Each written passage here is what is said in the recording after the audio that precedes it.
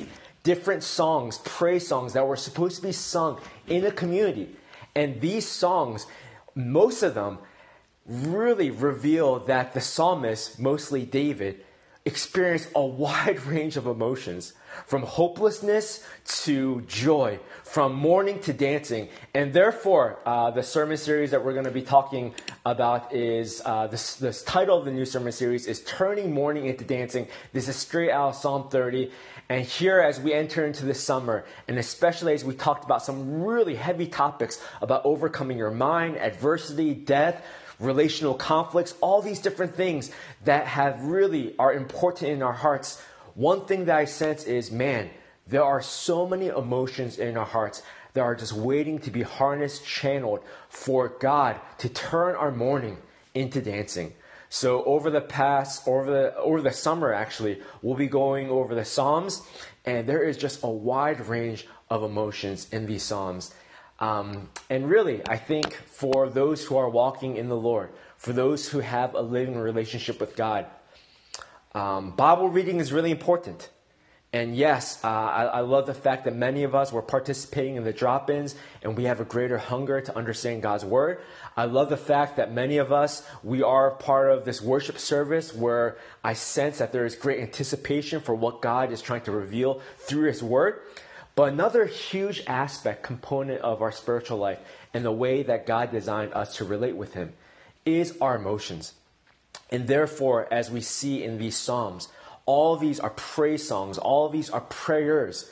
And I really invite us to use this summer to not only dig into God's Word, but to also pray and to just unleash all of our emotions and to pour our anxieties, our concerns, our mourning, our dancing, all of it at the foot of the cross. And I know that prayer, it can be very difficult for many of us. Personally speaking, I know on an individual basis, it's really hard to be disciplined both in prayer and in Bible reading.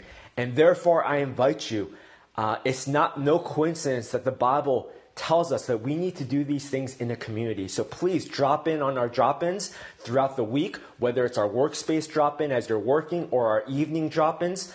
Tuesday night and Monday morning, we specifically dedicate those times to pray. Because when we have all these emotions, when there are so many things raging within our hearts, we need to surrender these things. And one of the best ways to do that is through prayer. I know many of us, we want to pray. We want to have those intimate times, but it's difficult to do that on your own. So again, Monday morning, Tuesday evening, prime opportunity to pray with like-minded brothers and sisters. And our Thursday evening drop-ins is a great time for us to dig into God's Word and to be able to personalize what God is trying to say to us. So these are all opportunities for us to experience God turning our mourning into dancing. Now, this first sermon of the sermon series is going to be focused on Psalm 1. This is the very first psalm of the 150 psalms that we have in the Bible. And the first psalm is interesting because it really sets the tone for the next 150 songs that are in the book of Psalms. And we're going to take a look at Psalm 1. It's a very short psalm, only 6 verses. And the title of this sermon is From a Planted Tree to a Hung Tree. And we're going to see, and I'll explain this more fully, that every psalm is ultimately about Jesus Christ. If we just look at the psalm and we just are able to empathize with David or whoever the psalm writer is, that's great. But if we don't take that next step of really recognizing how does this point to Jesus, then we don't really understand the psalm. We actually miss the heart of the psalm. So that is what Psalm 1 is going to be about. Let me quickly make note of question and prayers, because one of the things that we want to do to make our worship more engaging and relational is if you have any questions, if you have any prayers that you want to offer up for yourself or for the community, or if you have any prayer requests, all of these you can send and they are taken anonymously, and we will reflect upon all these during our worship service. Before I read Psalm 1 to us, let me just pray one last time, and then we will read Psalm 1 and jump right into the sermon. Father, we thank you for your word. Truly, your word is our compass. Your word is what enables us to recognize and learn more of your character, more of your heart, and how you are so involved in our lives. So Holy Spirit, we pray that as we begin this series on Psalm, and as we look into Psalm 1, convict our hearts, because ultimately our hearts cannot be changed by the eloquence of words. Our hearts cannot be changed just by passionate speech. Our hearts can only be changed by the ministry of your Holy Spirit. We are completely dependent upon you. But we thank you, because over the past few months, it has been so clear in this community that you have not only been speaking to us, but you have been convicting our hearts. We've been experiencing transformation and breakthrough, even within the lives of here at Uptown. And we anticipate more of it. Not for ourselves, not for us to feel gratified, but so that our lives can be more pleasing and glorifying to you. So Holy Spirit, convict us, and ultimately may you give us a keener, a deeper appreciation, a deeper dependence upon your Son, Jesus Christ, to whom every psalm, to whom from Genesis to Revelation points. Jesus, please take center stage. We thank you and we pray all these things in your Son's name. Amen. So let me read Psalm 1 for us in its entirety. Again, it's 6 short verses. And I know for many of us who are part of the Bible reading plan, you are reading through Psalms. And some of us, we are really resonating with it. And for others, we may feel a little bit lost. So let me also give you a tip of how to read the Psalms on your own. The first step that you really need to do is try to divide up the Psalm. So, for instance, in Psalm 1, 6 verses, you're going to see very clearly that there are 3 divisions in Psalm 6 or Psalm 1. Whenever you read a Psalm, try to pick up how would you structure this Psalm. Even modern day songs, we see that there is some type of structure. There are verses, there's a chorus, sometimes there's a bridge. And when you have that structure in mind, you're able to understand the purpose of that song better. So much more also for Psalms as well. So let me read it for us. Psalm 1, starting with verse 1. Blessed is the man who walks not in the counsel of the wicked, nor stands in the way of sinners, nor sits in the seat of scoffers. But his delight is in the law of the Lord, and on his law he meditates day and night. He is like a tree planted by streams of water that yields its fruit in its season, and its leaf does not wither. In all that he does, he prospers. The wicked are not so, but are like chaff that the wind drives away. Therefore the wicked will not stand in the judgment, nor sinners in the congregation of the righteous. For the Lord knows the way of the righteous, but the way of the wicked will perish. Again, 6 short verses, and some of it sounds repetitive. Some of it sounds a little archaic because there are some terms that are not really used to our vernacular. So let me break it down really quickly. As far as what are the different parts, how would you divide up this psalm? Well, there's really 3 parts. And let me highlight it. And we're not going to reread it. We're going to zoom into this in a second. But the first part really is Psalm 1, verses 1 to 2. Blessed is the man who does not walk, so on and so forth, but his delight is in the law of the Lord, and on his law he meditates day and night. And this is really the first part of the psalm. The second part of the psalm is really verses 3 and 4, where it talks about how somebody is like a tree planted by streams of water, but the wicked people, they are like chaff. They are just blown away. Their lives are aimlessly just wandering from one thing to the next. And then the last part is verses 5 to 6.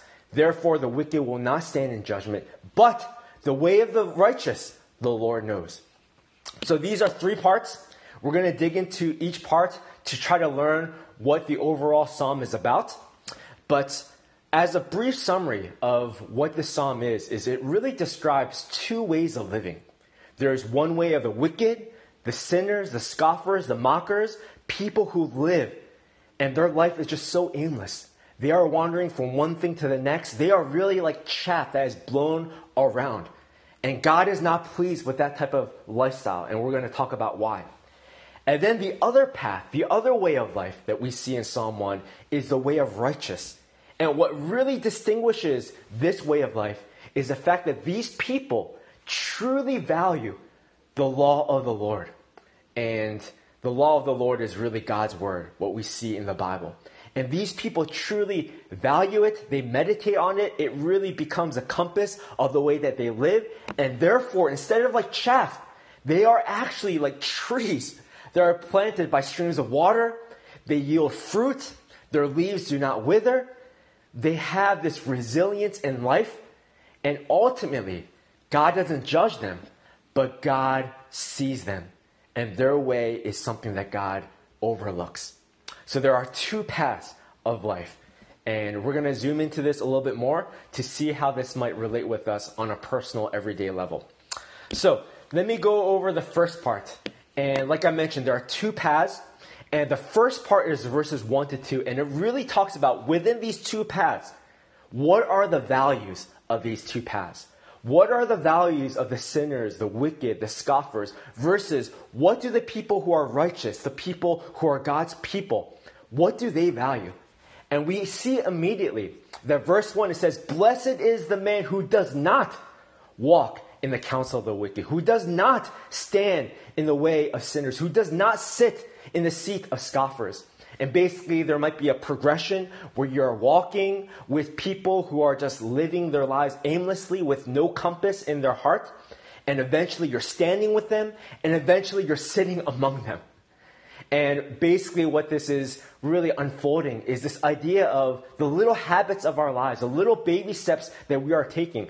We are either taking baby steps to living this type of wandering, aimless life, or we are taking baby steps towards living a different type of life, a life that leads to everlasting life. And that's why these two verses, it really talks about what do you value? Because in verse 2, it says, "But his delight is not just wandering with the scoffers, the sinners, the mockers, the wicked, but instead his delight, what he values, is the law of the Lord." And throughout the Psalms, like I mentioned, the law of the Lord is really God's word, what we have in Scripture, the Bible. Do you value the Bible? Do you value the word? Is that where your delight is in? Because if so, then you will be meditating on it. If so, you'll be reflecting upon it. If so, it will be your guiding compass in your life. So the first distinction that we see, and the first part of the Psalm, is the different value that you have. Do you value God's word, or do you just value whatever tickles your fancy and you're just living your life wandering away? The next part of the Psalm, verses 3 to 4, is not so much about values, but now it talks about once you have these values, it actually determines your lifestyle. So the next part focuses on your lifestyle, and we see a stark difference. The lifestyle of the person who does value God's word, what does it look like? This person is like a tree planted by streams of water. I love this metaphor. I love this imagery. It's just so reassuring that this person is able to live like a tree where his roots are deeply, firmly in the soil. And not only that, but his or her location happens to be by streams of water. So this tree will never wither away. This tree will constantly bear fruit. This tree will have a sense of resilience. That regardless of how fierce the windstorms blow, regardless of what type of seasons of droughts you experience, this tree, because its roots are deeply ingrained into the soil and is planted by streams of water, there is a steadfastness for this person's life. And this doesn't guarantee that your life is going to be free from trouble. But what this does guarantee is when you experience this trouble, there will be an anchoring peace that will enable you to still live like this tree. Now, conversely, what is the lifestyle of the other path? Well, we see the wicked are not so, but are like chaff that the wind drives away. The chaff is the opposite of a tree. Chaff is a thing that you want to burn as you try to harvest the wheat. These are light things that as you throw it up into the air, the wind just carries it from whatever direction it goes because it is so light. There's no foundation. There's no roots. And because of that, this lifestyle is completely dependent upon your circumstances. If work is going well, if family relationships are going well, then yes, you feel like you are soaring on top of that mountain. But as soon as circumstances are unfavorable, man, that dictates, that determines, that becomes your compass. So this describes the differing lifestyle between those who walk in the way of the Lord and to those who continue to live in their sinful ways. The last part of Psalm 1 is verses 5 and 6. So we talked about the differing values. We saw the differing lifestyle. This is the differing outcome. Because not only do your values determine your lifestyle, but your lifestyle also determines your ultimate outcome. And we see, therefore, the wicked will not stand in the judgment. God will judge every single one of us. And as we talked about it last week or the week before, He will judge every deed. Ecclesiastes 12, Romans 12 as well.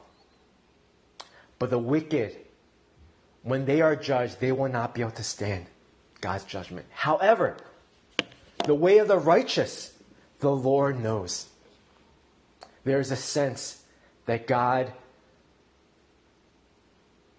is sensitive, is aware, will bestow His mercy upon the way of the righteous. And I'm going to unpack this a little bit more. Now, I understand that when I describe Psalm 1 like this, it sounds very stark. And it's not my interpretation. I'm really just reading it off, and that's the reason why I go through great lengths to show you the actual text and to highlight the text so that you can read it on your own. And yes, some of it may sound a little overwhelming. And I'm going to address that. Actually, that's going to be the heart of the sermon. Is I know for many of us, we do not live up to this standard. In fact, I'll be the first one to admit, as much as I try, I cannot live to the standard of Psalm 1. Nobody can, except one. But at the same time, I do see shades within our Uptown community where I see people who truly value God's Word. And they've experienced, as they have been engaged in God's Word, as they have been abiding in God's Word, they've experienced what it's like to have seasons where they are like that tree firmly planted by streams of water. That regardless of how fierce the winds are, regardless of how devastating those droughts are, it doesn't matter. They're able, because of their engagement, they're abiding within God's Word. They're able to continue to thrive and to experience God's peace. If you don't believe me, I asked some people to send me just some quick sound bites of how they have truly experienced this, even in their own lives. And let me read some of this to us, because I think it will be very encouraging to see that there are people within our community who are truly experiencing this type of lifestyle. All of these people wanted to remain anonymous. Some of them are longer than others, but these are all very encouraging. During this year, our family has been experiencing the most challenging times we've experienced, with many unknown situations and fear and anxiety that often come with them. I think many of us can empathize with that. However, through the Bible reading, the sermons, the drop-ins, the prayer times, we are constantly reminded of God's sovereignty and, most of all, that He is involved and He is with us. This knowledge and reminder is making all the difference in how we see and face our battles. Again, you see, this little soundbite really expresses that imagery. Yes, there are still fierce storms. Yes, there are still really daunting droughts. But because we are planted by streams of water, because God's Word we are abiding in, we're able to have this sense of peace. Another person, I'm so thankful for the drop-ins, especially during this period of isolation. The drop-ins and the Bible reading plan have helped me make sense of all the madness that's going on in this world. I can totally relate with that. I felt God speak powerfully through the recent sermon series. Each sermon was relevant and has truly reminded me that there is hope because of Jesus. I'm really encouraged by that because the sermon series, we talked about a lot of difficult things, mental health issues, relational conflicts, and to be reminded that there is still hope in Jesus through all these different things. Wow, that is another expression of what it means to be like this tree. Let me just read one more. And this one is a little lengthier, but I think it's just really beautiful and powerful. When my mom died a few months before the pandemic, I was seriously concerned whether I would fall into a depression or if I would drown in housework, and kids without my mom's help, especially with the pandemic. But His word has been my lifeline. When grief washes over me, His word comforts me. When that grief morphs into guilt and regret, the power of the cross frees me. When I am weak and tired, His word strengthens me. When pangs of anxiety grip my heart, as I send my husband off to work at the hospital, His word whispers, trust me. When I'm putting clothes on the kids, His word reminds me to also put on compassion, kindness, humility, gentleness, and patience. God promises never to leave us to do this alone. His Spirit empowers us. When my kids are loud and fighting, the Lord's kindness and forgiveness are spoken into their teachable hearts. When mundane tasks like laundry and dishes fill up my day, His praises fill up my heart. When Abby, who's our children's ministry director from children's ministry, started sending out memory verses and activities for the kids, I began memorizing the verses with them. And at breakfast, on our walks, before bed, when I wake up in the dark stillness of the early morning and open God's word, it is an anchor that grounds me. It stirs up hope and builds my faith. It is a spark that ignites joy and energy for the coming day and the inspiration for teaching my children.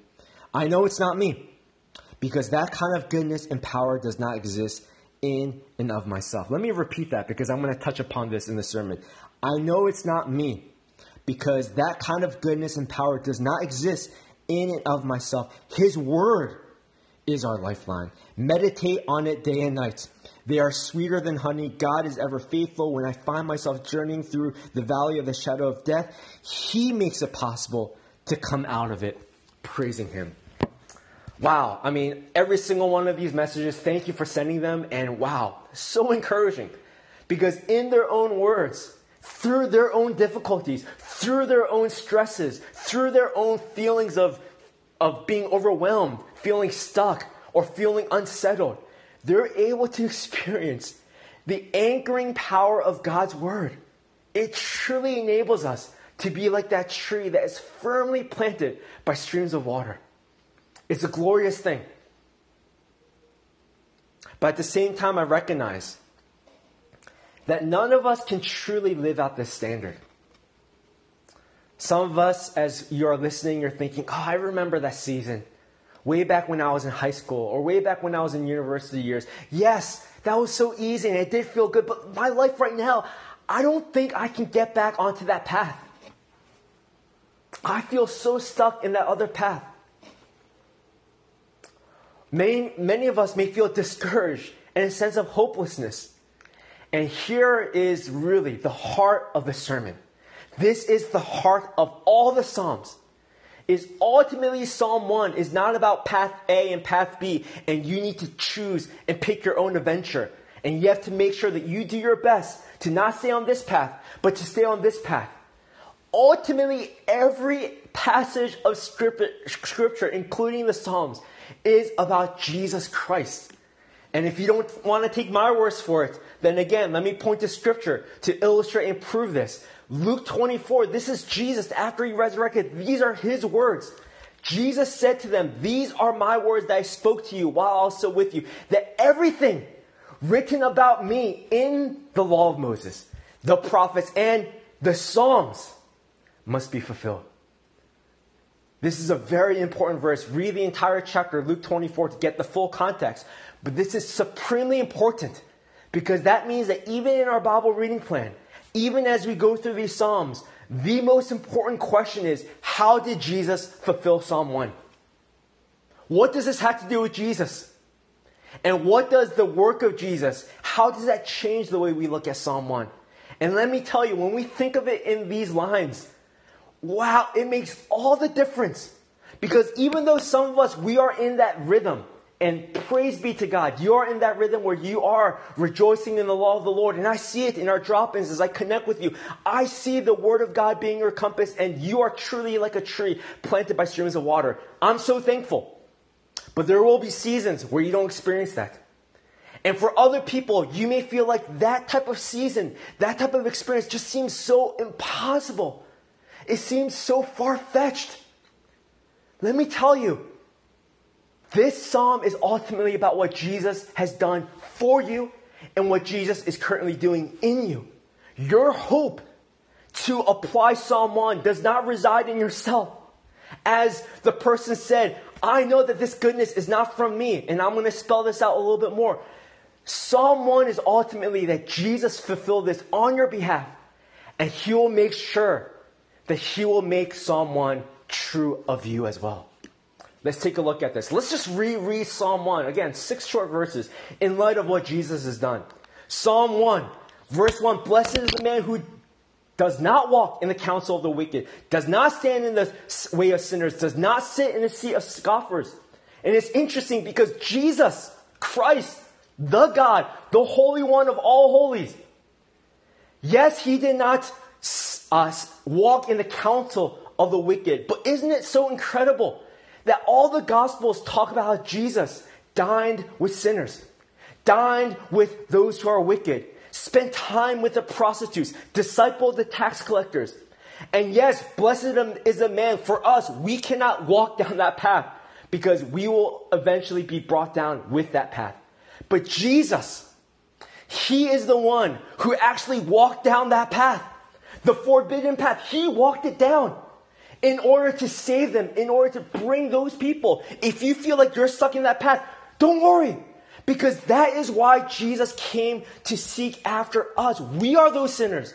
We are those scoffers. We are the wicked. We are the tax collectors. We are the prostitutes that He dined with, that He fellowshiped with, that He ate with, that He spent time with, that He touched and healed and loved and ministered to.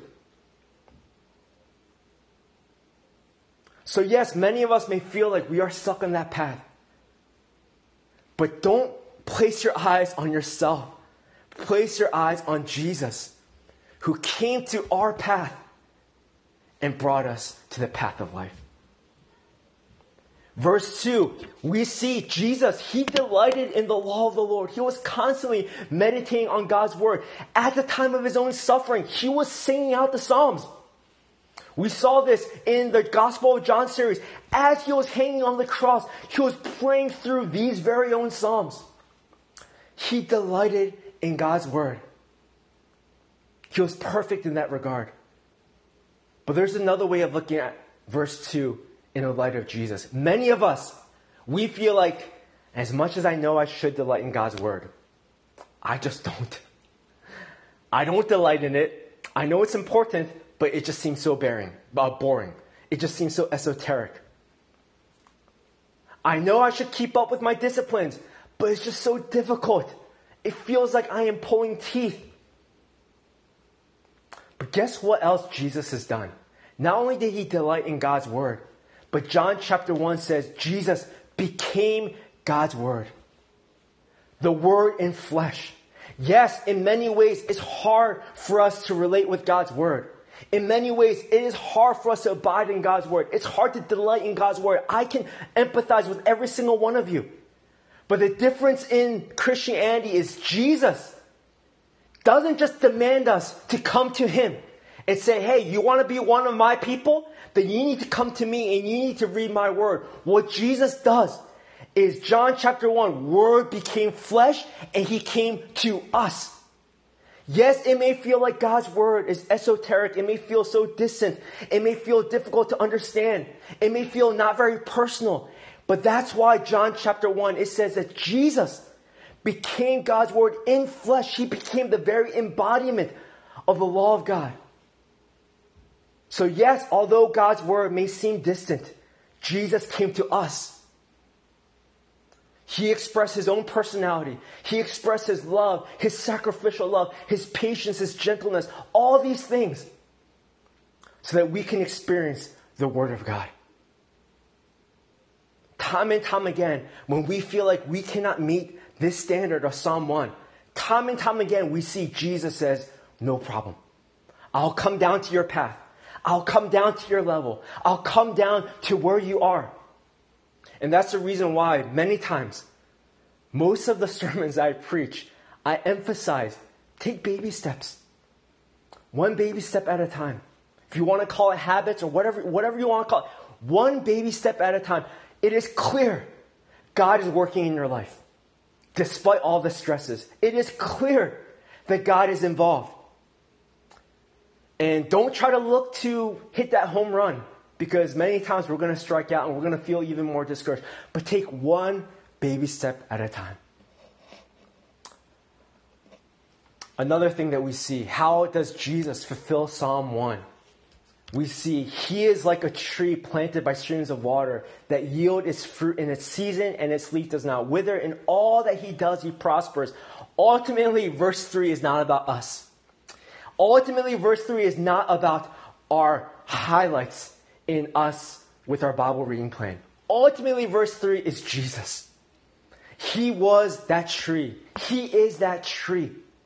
That in the face of suffering, in the face of people persecuting him, in the face of him being flogged, in the face of him hanging on that tree, man, there is that resilience, that steadfastness, that unbreakable, uncompromising trust in the Father.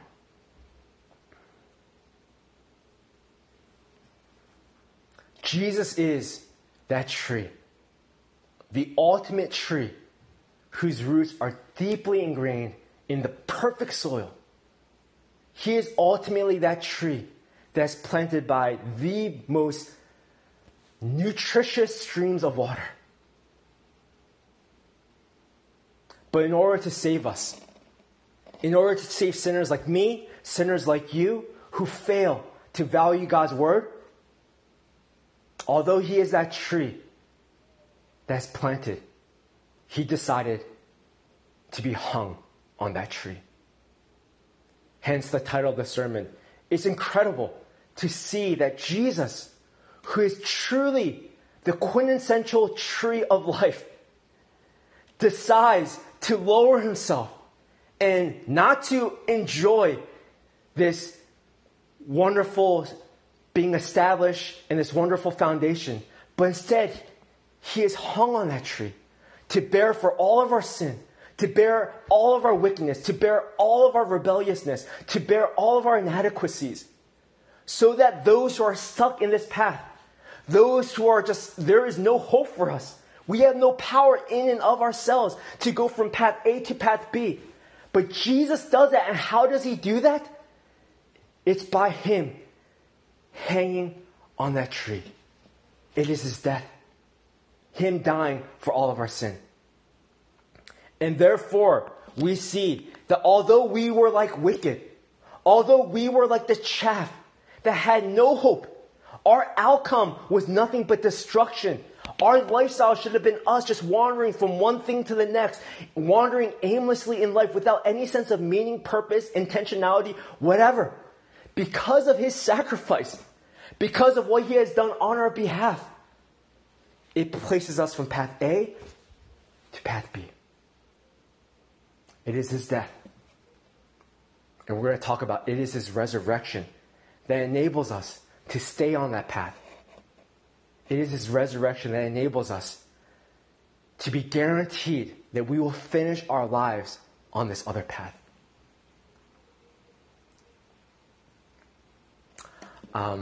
Just quickly, verses 5 and 6. And again, this is the outcome of everybody. And yes, if you try to depend upon yourself, you will fall short. Every single one of us will. Every one of us, we are on that path A. But because of Jesus' death, we are now transferred to path B. But it's also because of his resurrection. I know for many of us, we understand, okay, Jesus has forgiven my sins. I understood that back in elementary school. I went down the aisle, I raised my hand, I said the prayer, all these different things. And yes, I don't want to discount that. But I also want to encourage us that Jesus' death, it enables us to transfer from path A to path B. But Jesus' resurrection enables us to stay on path B. And it guarantees that we will end with path B.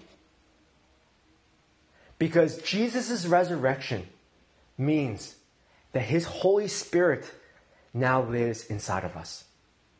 So that one phrase when I was reading some of the sound bites where the person said, I know it's not of me. I know it's not my own power. It's not my own goodness. What this person is saying is it is the Holy Spirit that has enabled this person. All the sound bites, all the testimonies that we ever hear, it's not because we are good people. Because again, at the end of the day, we are stuck on path A. It is because the Holy Jesus' Spirit, the same Spirit that enabled Jesus to love the tax collectors, to love the prostitutes, the same Spirit that enabled Jesus to delight in the law steadfastly and to become Word that became flesh to us. The same Spirit that enabled Jesus, that though he was a tree planted by streams of water, to take that sacrificial love and to be hung on that cross to redeem us, is the same Spirit that lives inside every single one of us. And we experience this periodically. Many of us, whether it is a Sunday morning, or whether it is during our drop-ins, or whether it is during our quiet times, or whatever it is, there are moments where you feel like, oh, I need God. There are moments where you feel like, man, I don't know what to make of this, but I know God is with me. There are moments where you are rebelling and you feel like you are lost. But there is that quiet whisper that says you should go to church. There is that quiet whisper that says you should go to that small group meeting. There is that quiet whisper that's saying, you really need to pray. You need to connect with God. You need to be reminded of Jesus. You need to be reminded of the hope of the gospel. Those little whispers, those promptings is the Spirit inside of you trying to remind you to stay on path B.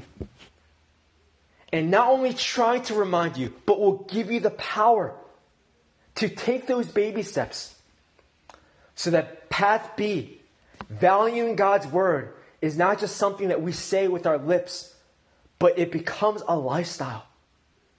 And this lifestyle ultimately blossoms into the outcome. We're on that judgment day. Yes, we will be judged for everything. But during that moment, God would say, well done, my good and faithful servant.